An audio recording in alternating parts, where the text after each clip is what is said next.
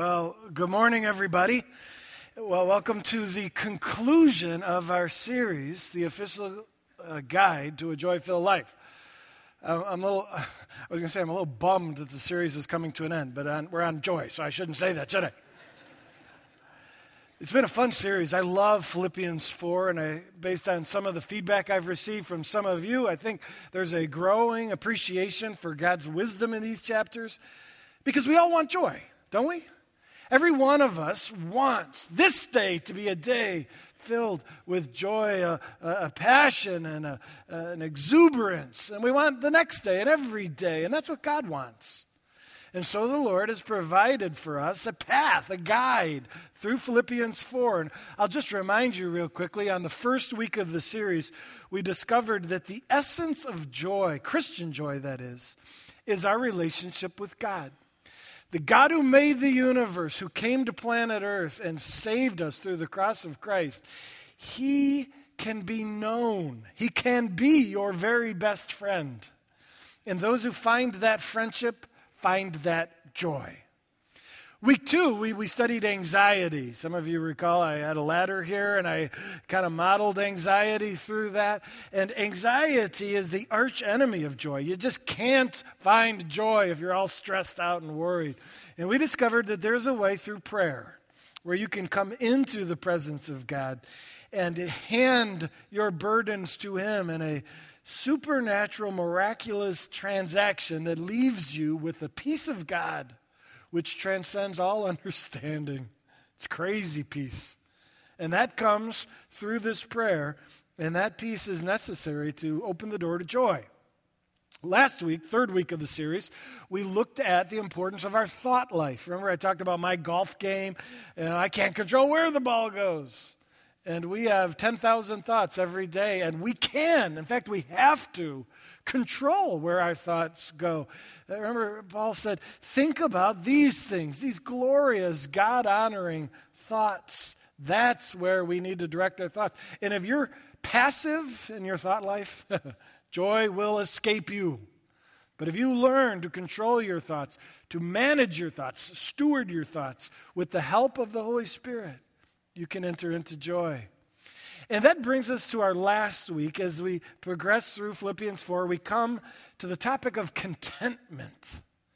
You know, we have circumstances that are all over the place, good, bad, and we must find a consistency known as contentment if we're going to have lasting joy. You ready?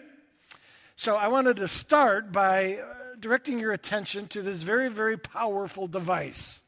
This is a thermostat. The thermostat is glorious, but it's also capable of creating a civil war within a home, is it not?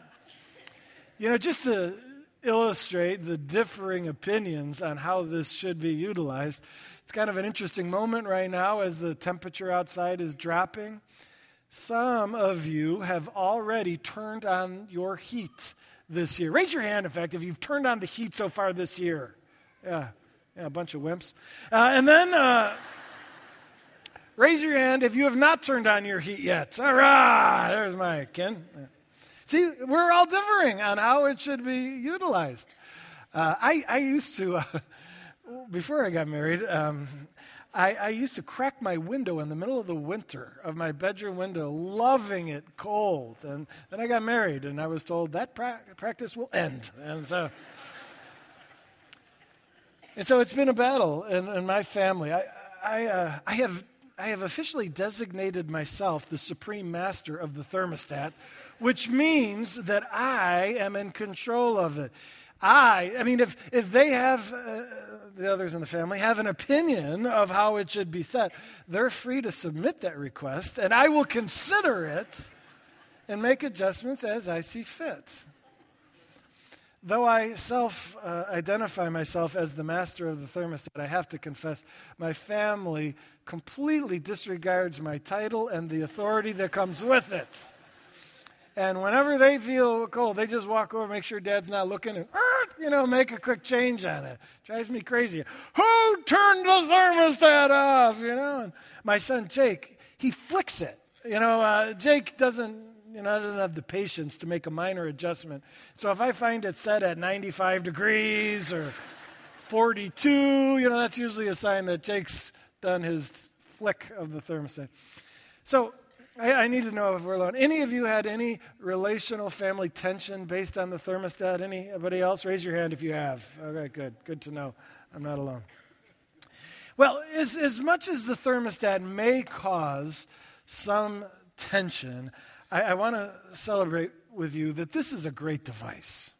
We praise God for the thermostat. Imagine with me, just as you're reminded of what it does. Through the thermostat, with the help of the thermostat, when it's very miserable on the outside, it can be delightful on the inside, right? When the circumstances outside atmospherically are like bitter, bone-chilling cold, or on the other extreme, sweltering, blistering hot. Thanks to the thermostat, we can be pleasant on the inside. You know what God's plan for us is to be like? It's to be thermostat people. God's desire for us is that we would live a life of inner, pleasant tranquility, even when the circumstances outside of our lives are crazy and awful and miserable. That's kind of what contentment is.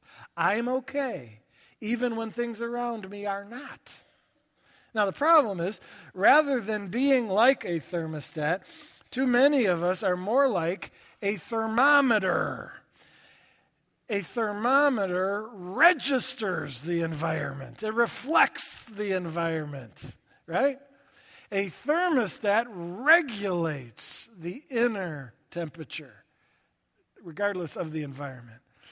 A thermometer person is someone who just reacts and reflects, and it's just like what the circumstances are like. If things are really bad, they're doing really bad. If it's a bad day, look out, stay out of their way, because they are irritable and crabby and miserable. If it's going badly, they're maybe depressed. If it's going well, if it's pleasant circumstances, they're doing well. And so I would argue most people are thermometer people. We need to become thermostat people who regulate the environment, don't register the environment. Make sense? And that's what we're going for, and we're going to go after it with the help of the Apostle Paul. He was a thermostat person. In a world of roller coaster living, you know what I mean by roller coaster living? Every single one of us has good days and bad days, highs and lows. This week, is it going to be a good week or bad week? You don't know. As Cub fans, we don't know. We'll find out, won't we? Good and bad. And that's the way it is. But God wants us to be unflappable, to have this inner soul consistency through the goods and the bads, the highs and the lows. And that's reflected as we look at Philippians 4, starting in verse 11. If you didn't bring a Bible, can I encourage you to read along with me? The Bible in your sheet back, you can find this passage on page 1181, 1181. Philippians 4:11, starting in the second half of verse 11. Paul says, I've learned to be content, whatever the circumstances. I know what it is to be in need, Paul says. And I know what it is to have plenty. Now, I've noticed that I put a little break here because Paul's about to restate what he just said, just slightly different language. I've learned the secret of being content in any and every situation, whether well-fed or hungry, whether living in plenty or in want. Interesting. Paul is a thermostat Christian. Look at this. He says, I've learned to be content whatever the circumstances. There is a consistency and a beautiful heart that I enjoy in the good and the bad. Circumstances may change, my emotional state doesn't. Paul says, I have learned how to say, I'm okay with my lot in life. Whether my lot is a good one or a bad one. Most people are looking over the other side of the fence saying, oh, I wish my life was like that. Then I'd be happy. Paul says, right the way my life is circumstantially, I'm good with it. That's amazing, isn't that? Well, let's continue. Paul, he says, I've learned to be content when I don't have anything, when circumstances are tough. And I've learned to be content when I have a lot. Now, one would say that makes sense, that it's a struggle to be content in poverty when you don't have much. But saying that you've learned to be content when you have a lot, people would say that's foolish to even say that. Rich people are all content. Some of the most miserable people I know are millionaires. And the reason is contentment is a struggle for those with little. Contentment's a struggle for those with a lot. Is it not? I think those with a lot, the reason they struggle is they've got a lot and they're still not satisfied, and so they're trying to figure out why what they've got is not bringing them happiness, and they conclude, I must need a little more. Warren Buffett was once asked, how much is enough money? And he said, a little more than what you've got. And that's kind of how we are. We kind of assume that I just need a little more and then I would be happy. And that's a lie, isn't it? And so contentment is a battle for everyone. We're all disappointed with our lot in life in one way or another. Maybe the greatest challenge is for those who once had good circumstances, but now have relatively tough. Paul would seem to be one who's gone through that ups and downs and can relate to that.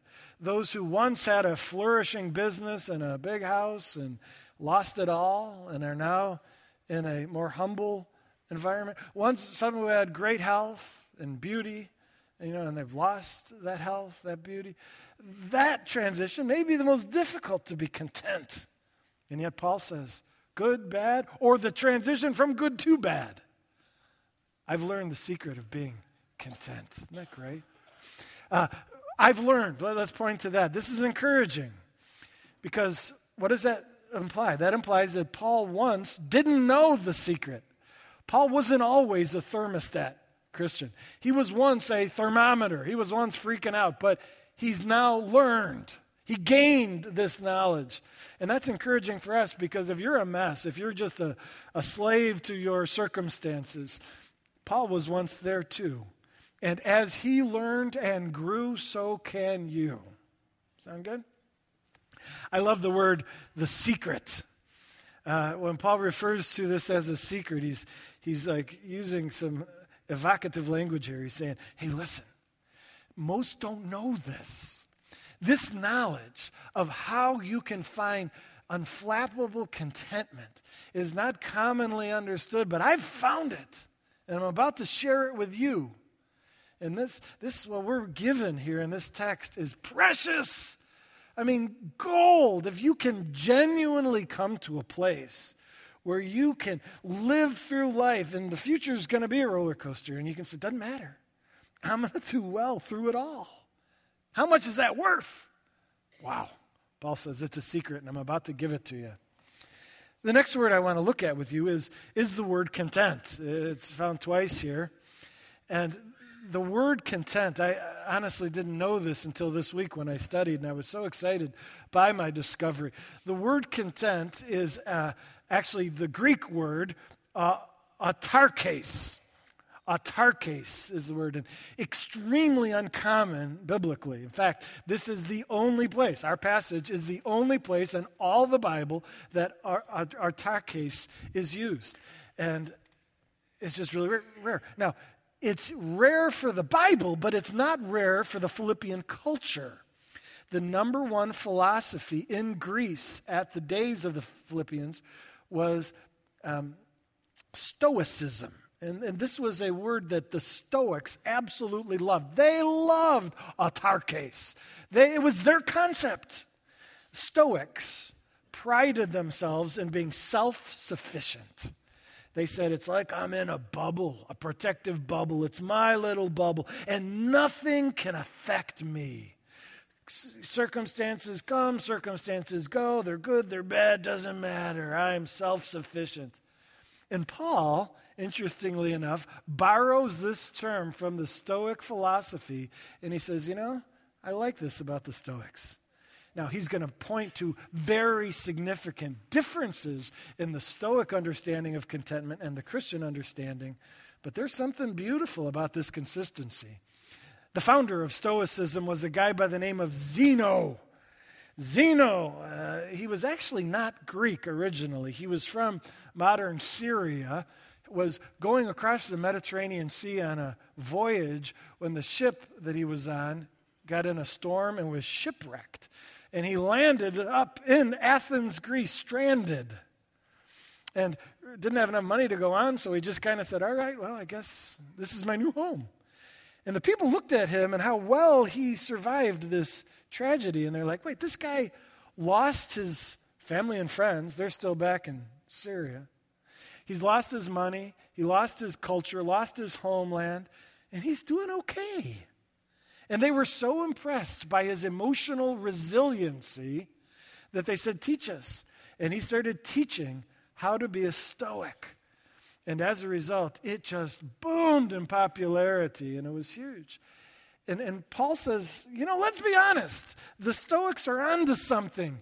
Do we want to be all over the place emotionally? No. We want a sweet consistency in our hearts, even in this crazy world we live. But Paul says, but Christian contentment, very different than the Stoic understanding. And that difference is made clear in the next verse. So the next verse, Paul gives the secret. Here it is. Maybe you know this verse. Maybe you love it already. Philippians 4:13. Paul says, I can do all this. You wonder how I can do this contentment and everything? Here's how. I can do all this through him who gives me strength. That him is a reference to Jesus. Through Christ, Paul says, I can find this contentment. Now, here's where that through him is such a big deal. The reason it's such a big deal is because the Stoics said, no, we don't need anything. We're desireless. To Paul, he said, no, I have a burning desire, and that is to be connected to Jesus, to have my life linked to him. In fact, Paul says, my only hope is in him, through him. Let me make the contrast in the form of an outline. I want to point to three differences between the Stoic understanding of contentment and the Christian. Here's the first. It has to do with desire.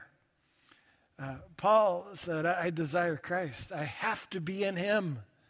If I don't have him, I don't have contentment. The Stoic says, I desire nothing.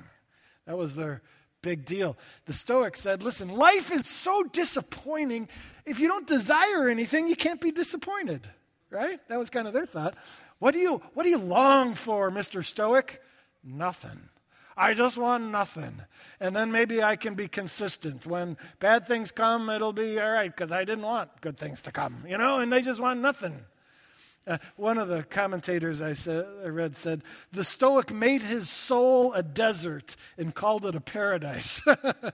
And that's how it is. The Stoic just says, since the world is so disappointing, desire nothing and you'll never be disappointed.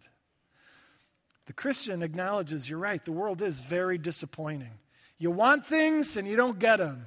Or you'll get them and they're not satisfying. In fact, the Christian says, there's only one thing that I have found to be satisfying, that you can count on, that you won't be disappointed by.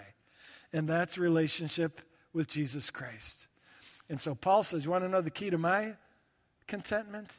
It's in him and my relationship with him. And Paul says, I long for only one thing, and that's Jesus. In fact, if we go back in Philippians to chapter 3, previous chapter, check out this verse. Philippians 3, 8 and 10. Paul, does he desire? Yes. Unlike the Stoics, Paul has one desire. He says everything else in the world, it's worthless compared with the infinite value of knowing Christ Jesus, my Lord. He says, I want to know Christ. Paul burned with a singular desire. He said, I used to be chasing after a whole bunch of other stuff, and it just disappointed. And so I've come to a singular passion, and that is my friendship with my Maker, King, and Savior. And Paul says, in him, I am finding satisfaction that cannot be destroyed. I've got a dear friend of mine, a friend of Jen and I's from college, and a couple years ago she got cancer. And she's prayed passionately for God's healing, and so far God has not healed. She sought radiation treatment and chemotherapy. None of them have worked, and the doctors have kind of given up. And she said, well, if I'm going to die, she said, my greatest prayer is that somehow God sustains me until my 2 daughters graduate from high school. And yet, she has got a robust passion for life. It boggles my mind. You know, I text her and we talk to her and get together, and there is just this enthusiasm where she says, I may not have many days, but these days are good because I've got Jesus Christ. I may not have a long life, but I've got a significant life because Christ is using me to advance his church and to reach lost people. And she has this resiliency emotionally that is mind-boggling. And you say, how does she have it? Because she's obsessed with the one who doesn't disappoint. Her reason for living is her relationship with Christ, and she has that in abundance. It's a supernatural dynamic. She's got a strength coming to her from the Lord. In fact, that brings us to my next point. Let's go back to verse 13. I can do all this through Christ who gives me strength. The key to the Christian contentment is a strength, a miracle. My friend, she's got a miracle of God's power functioning in her soul. It's not normal. It's causing people to go, wow, how are you doing well when everything is crumbling around you? It's a strength that the world knows not. And what's interesting is when you compare that to the power of the Stoic, well, let's go to the outline again. The power here is that the Stoic says you've got it all, the power you need, inside. The Christian says, no, it's outside of me. The power I need is in Jesus. The Stoic, remember I told you they're like in a bubble? They said, nothing affects me, nothing affects me. And the Stoic says, I got all I need within me. I am strong. And come storm, come hail, come bad circumstance, nothing will get me down. You know, they're really tough, Stoic. Let me warn you, tough Christian. If you act like you're tough, you can handle it all, you're in danger. Self-reliance leads to great failure in the Christian life. As Christians, we are not tough. We are dependent. We are humbly and desperately clinging to a power outside of ourselves. Him who gives me strength, he is my confidence. And so when we look to future hardships that are going to come, yeah, my body's going to start breaking down one of these days. On that day, my confidence will be him and not my own resilience because I'm weak in and of myself. And so the Christian says, I desire one thing, and that's Jesus. The Christian says, I have one confidence, one power I rely on, and that's Jesus. It's not in me, it's outside of me. Brings us to the last thing, and that is the emotion involved. In the Stoic version of contentment, what did it look like emotionally versus the Christian version? It's interesting. The Stoic had no emotion at all. That was one of the goals, was to be flat emotionally. You know, we sometimes refer to someone as a Stoic, and that's kind of what we mean. They're just kind of apathetic, right? But they're proud of their flatness emotionally. They'd say, good times, blah. Bad times, blah. You know, I just never change emotionally. And we say, well, that's a goal. If that's what your goal is, to be flat and consistent, you know, bravo, you've achieved it. But as a Christian, we say, I'm shooting a little higher than that. I want to be consistent, but not consistently blah. I want to be consistently joyful. Remember, the context of this passage is Philippians 4, where Paul's talking about joy. The crazy, audacious ambition of the Christian is to have a pervading sense of joy through the good and the bad. The Stoic, remember poor Zeno. Take a look. Here's what the emotional effect of the Stoicism is. That'd be your face. I'm so proud of me, I'm going to just be like this for the rest of my life. That's the Stoic. And the Christian says, no, come on, Mr. Stoic. Step into the joy that can be found in and only in Christ. Well, I wanted to share with you my effort at applying this passage this week in my life. Some happened to me this week that helps. Some people say, Jeff, something always happens to you this week in order to do that.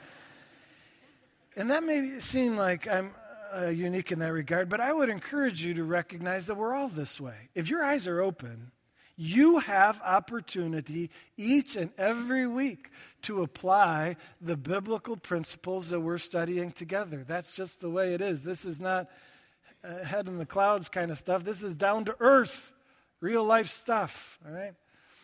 I mentioned that circumstantially life is a roller coaster, ups and down. Well, this week was a roller coaster as it related to our minivan. Started last Sunday. My wife called me as she was coming home from church. And she said, darling, the minivan is malfunctioning. It's like sputtering and stopping and starting and really, really bad. Thankfully, she got back to the house safely. And I was like, doggone. The minivan's only 2 years old, and it's already breaking down, so that's bad. Brought it into the dealership, the shop, to have it looked at on Monday morning. And the guy there told me, well, good news. You're under warranty, so whatever it is will be fixed free of charge. Well, that's good. And then he called me back, and he said, I got bad news. He says, we've found rodent droppings on your engine block in various places. So we suspect the problem is that a mouse has chewed through your wiring harness. And he said, that's not covered in the warranty, and so this is going to be on you. And he said, you should expect it to be around $1,000 to have it fixed. Called me back the next day, and he said, we took out the wiring harness. To our surprise, no rodent damage. We don't know what it is, but it'll be covered by warranty, and so it's going to be free. I'm like, okay. Called me back the next day, and he said, Mr. Griffin, we cannot figure out what's wrong with your minivan. We apologize. We're going to have to keep it another day. We keep looking, but it's a mystery to us as to why it's not functioning right. Called me back the next day, and he said, I have good news. We found the problem. We fixed the problem. Your minivan's ready to be picked up. No charge. Now, if I were a thermometer-type Christian, right, what would my week have been like? Emotionally, I would have been like, yay! And that's not the way I want to live. I will confess to you, much of my life has been lived this way. But I'm trying to put the Word of God into practice. I tried this week, and by God's grace and with the Holy Spirit's help, I had some victory being a thermostat. It was the first day I brought it in, struck up a conversation with the guy at the desk. Turns out he's a brand new Christian. He goes, I just was baptized a couple weeks ago. And I go, I'm a pastor. And we, talked. And I knew he was watching me throughout the week, as he made the calls. He's like, how's this guy going to do, And I had added motivation to do well. And with God's grace, I did. And with God's grace, I just said, I don't obsess about my minivan and the costs associated. I obsess about my relationship with Christ. He loves me today, and I love him today, and we're tight today, and we're going to walk through this day together, and he will not disappoint, even when the van does. And I've discovered that about life, that when your van is working and when your van isn't, you've got Jesus. And when the rodents are leaving you alone and when they're attacking, you've got Jesus.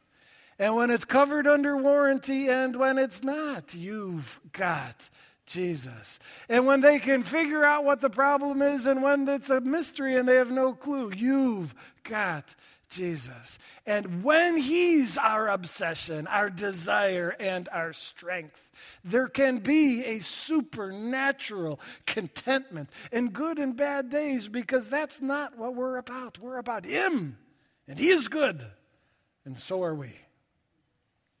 Would you pray with me?